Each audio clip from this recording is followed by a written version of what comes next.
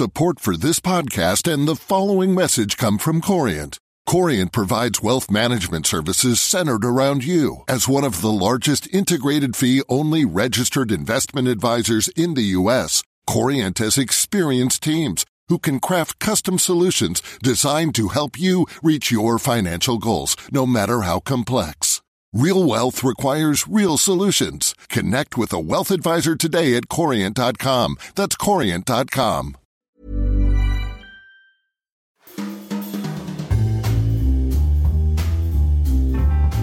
Welcome to Banking Weekly from the Financial Times with me, Patrick Jenkins. Joining me in the studio today are Laura Noonan, our investment banking correspondent, Emma Dunkley, our retail banking correspondent, Philip Stafford, editor of the FT's Trading Room, and Chris Wheeler from Atlantic Securities. This week we'll be discussing the latest European bank results and why they shape up so badly against the Americans. Also a look at the EU's plans to move euro clearing to continental Europe. And finally, a look at UK credit cards and the dangers they may be posing. First, though, to that big picture topic of how European banks are performing. And Chris, you've been looking at what the first quarter numbers have told us, particularly in connection with how the US banks performed. And the Europeans don't look so great.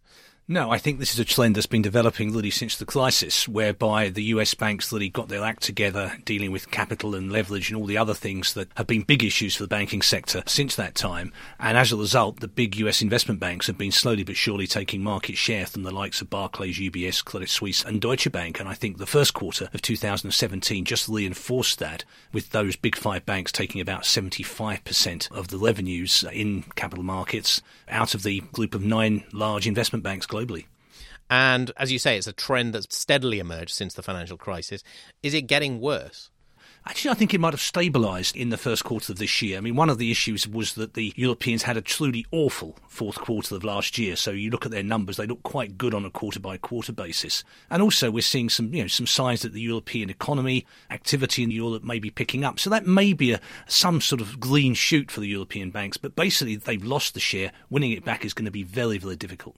Let me bring Laura in here because we've been talking about this topic for quite a long time. But what do you think lies behind it right now? As Chris alluded to, capital is still a question mark over some European banks. Credit Suisse announced a rights issue. Deutsche has just done one. Is that lack of balance sheet capacity, is that a problem, or is there something more endemic going on? I think there's a couple of different things going on. I mean, certainly the European banks do remain challenged from a balance sheet perspective. And if you have a world where clients are looking for banks to lend more to them, then the European banks are going to struggle in certain of those types of categories. There are some issues around the strategies of some of the banks haven't been entirely clear about what parts of the businesses they actually want to stay in and what parts of the business that they want to exit. There have been concerns about their own financial health, and that has led to some issues around Credit Suisse and Deutsche Bank in particular in recent years. But the one thing to bear in mind is that while the European bank results are a lot worse than the US bank results, and while they do continue to lose share, the European bank results are certainly better now than they were in the same quarter a year ago when they had a really bad time. Now they've actually had quite a good time if you look at the detail of some of them. I mean, in the case of UBS, they grew investment bank profits by more than 50% year on year. Even Credit Suisse, which is still a pretty challenged investment bank, they had some good results in some parts of their business where they were certainly flattered by the conditions in the market. But overall, I mean, they grew the revenue in the credit products by 139%, or something really, really high. So there are some reasons to be hopeful, and they're certainly, while they're not doing as well as the US banks, they're doing better than the European banks have done in the recent past. And Chris, if you had to look at that range of banks across Europe, what would you select as the kind of ones to avoid and the ones to maybe focus on and be more optimistic about? Well, that's really difficult. I mean, I think UBS, to be fair, finally bit the bullet on fixed income in 2012, and I think they're reaping the benefit of that now by just accepting the reality of how weak they were in that area and stepping right the way back. They're very strong in equities and advisory. For Deutsche Bank, I think John Klein is doing a manful job in really trying to solidify the business. It has by far the best fixed income business of any European player, but it certainly has lost customers. And while it will get a lot of those back because you have to trade with Deutsche to some degree, they still have some of the legacy issues to worry about. Barclays has got lots of other things to think about with there around the CEO. But again, I think the problem with Barclays is I'm not quite sure what the strategy is. This transatlantic idea, it feels more like creating a strategy around what you've got rather than having a strategy, based on what you like to have. And then finally on Credit Suisse, I'm bemused as to what the strategy is there. I know that they're very focused on Asia, very focused on Switzerland, very sensible, but there's a whole slew of businesses outside those regions where I don't quite see the strategic coherence, if you want, as to how they're going to fit in with the rest of the business, and clearly some of the unrest we saw last week at the AGM really reflects that. Let's move on to our second topic for the day. A look at euro clearing, and Brussels has sent a shot across the bows of British negotiators, claiming, even before we really sit down for negotiations, that euro clearing is going to have to move to somewhere in the EU. Philip, how do you read this? Is this just brinkmanship, negotiation tactics, or are we really going to see a dismantling of what is essentially a London-based business, this euro clearing business? The fascinating thing is that both options are actually on the table here. On the one side, still it's early days. The negotiating paper hasn't yet come out. It could simply be used as a way to actually get a better agreement on oversight in London. Equally, this is an issue that really has irked Brussels and many people in the continent for the best part of 20 years, and this might actually be the first time to open the door to really do it. Let's spell out what's at stake here, because I mentioned that London is the trading capital for euro-denominated transactions. What does that mean in terms of market share, and what could happen to it? The numbers bounce around all over the place, partly because not all swaps are cleared, but London accounts for the majority of the euro-denominated clearing and swaps trading for that matter. Now, these numbers are notional. Frankly, sometimes they don't mean an awful lot. But the last numbers on LCH's website, as of Friday, they do around 850 billion euros a day in euro-denominated clearing. As I say, it's a notional number. The actual number at risk is somewhat lower. But we're talking about huge numbers.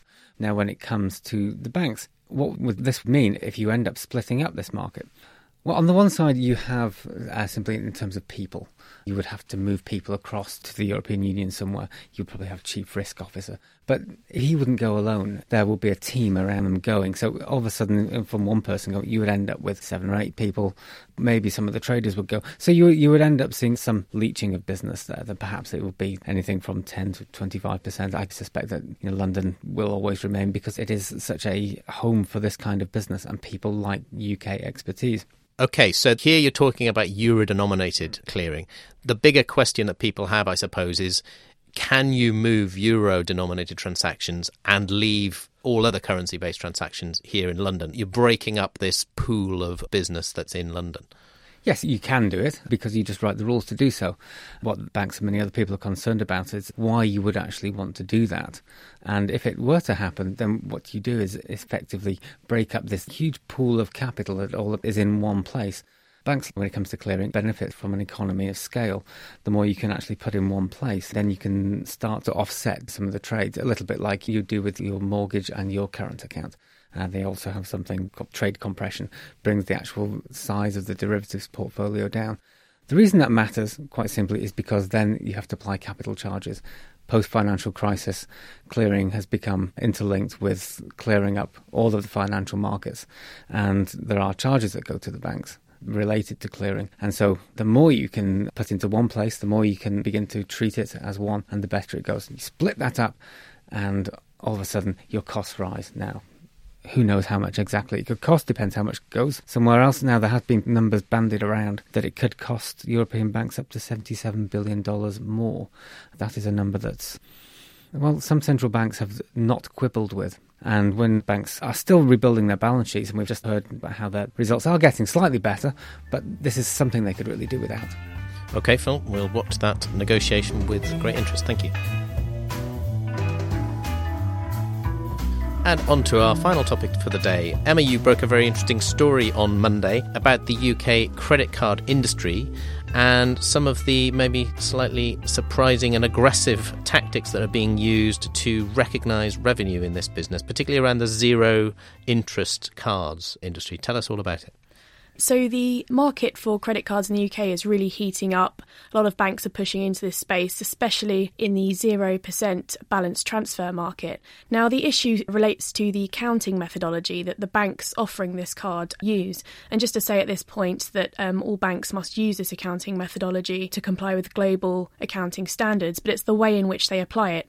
Essentially, banks can book up front some of the revenue that they expect to gain from customers that are on these 0% or interest-free cards once the introductory period offer ends, and they then jump up to an 18% or 19% APR. So essentially what they're doing is recognising revenue now against zero or limited cash flows. A few bankers have sounded alarm bells over this and have likened it to certain accounting problems such as the one Tesco experienced a few years ago, insofar as they were fined for overstating their profits. Because obviously by doing this it means that banks have a seemingly inflated P&L for booking revenue early when they're not actually receiving much cash against it. And there's no guarantee, obviously, that anyone will stay with a 0% interest rate card after that zero rate has ended. They're just kind of guessing that people are going to be lazy and stick with it. That's right. One of the key issues is the fact that their model is predicated on so many assumptions. So first off, that the customer that's on this 0% balance transfer offer will actually stay to the end of the period, remain on it and end up paying this APR. A number of customers do indeed jump ship before they end up paying this extreme hike in APR. The other presumption is how long these customers will then stay on this high APR once they've moved on to it. And obviously, who knows after 43 months or however long the interest-free period lasts for, what the situation is at that point in time. For example, will interest rates have moved up? Will unemployment in the economy have gone up? Will there be more competition in the market in terms of banks offering more competitive credit card rates, which will entice more borrowers away? So those are a couple of key unknowns that people are concerned about, the fact that banks are basing revenue on this. But just to add, more recently, regulators have started to apply greater scrutiny to this market, and this is another key risk to the sector. And who in particular is doing this in the market? So there are a couple of key players in the market. You have Barclaycard as one of the largest credit card issuers in the UK. You have Lloyds Banking Group, who struck a deal at the end of last year to acquire UK credit card company MBNA from Bank of America. And you also have Virgin Money. Now, some of the analysts highlight Virgin Money as being relatively exposed because of the rate of growth that it's experienced as a challenger bank and the fact that its credit card book accounts for about 10%, or slightly less, I should say, of its overall loan portfolio, which has therefore left a few analysts sort of focused on it. Very good. Well, one to watch, definitely. That's it for this week. All that's left for me to do is to thank Laura, Philip and Emma, and also our guest Chris Wheeler from Atlantic Securities. Remember, you can keep up to date with all of the latest banking stories at ft.com/banking. Banking Weekly was produced by Fiona Simon. Until next week, goodbye.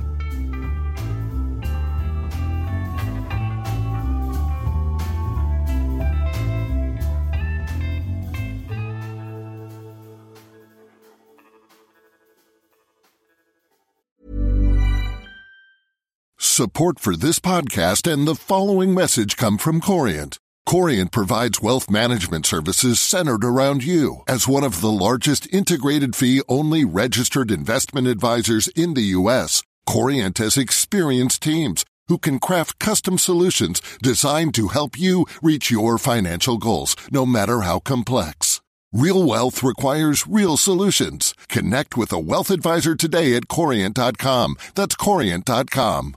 Imagine the softest sheets you've ever felt. Now imagine them getting even softer over time. That's what you'll feel with Boll & Branch's organic cotton sheets. In a recent customer survey, 96% replied that Boll & Branch sheets get softer with every wash. Start getting your best night's sleep in these sheets that get softer and softer for years to come. Try their sheets with a 30-night guarantee. Plus, get 15% off your first order at bollandbranch.com. Code BUTTERY. Exclusions apply. See site for details.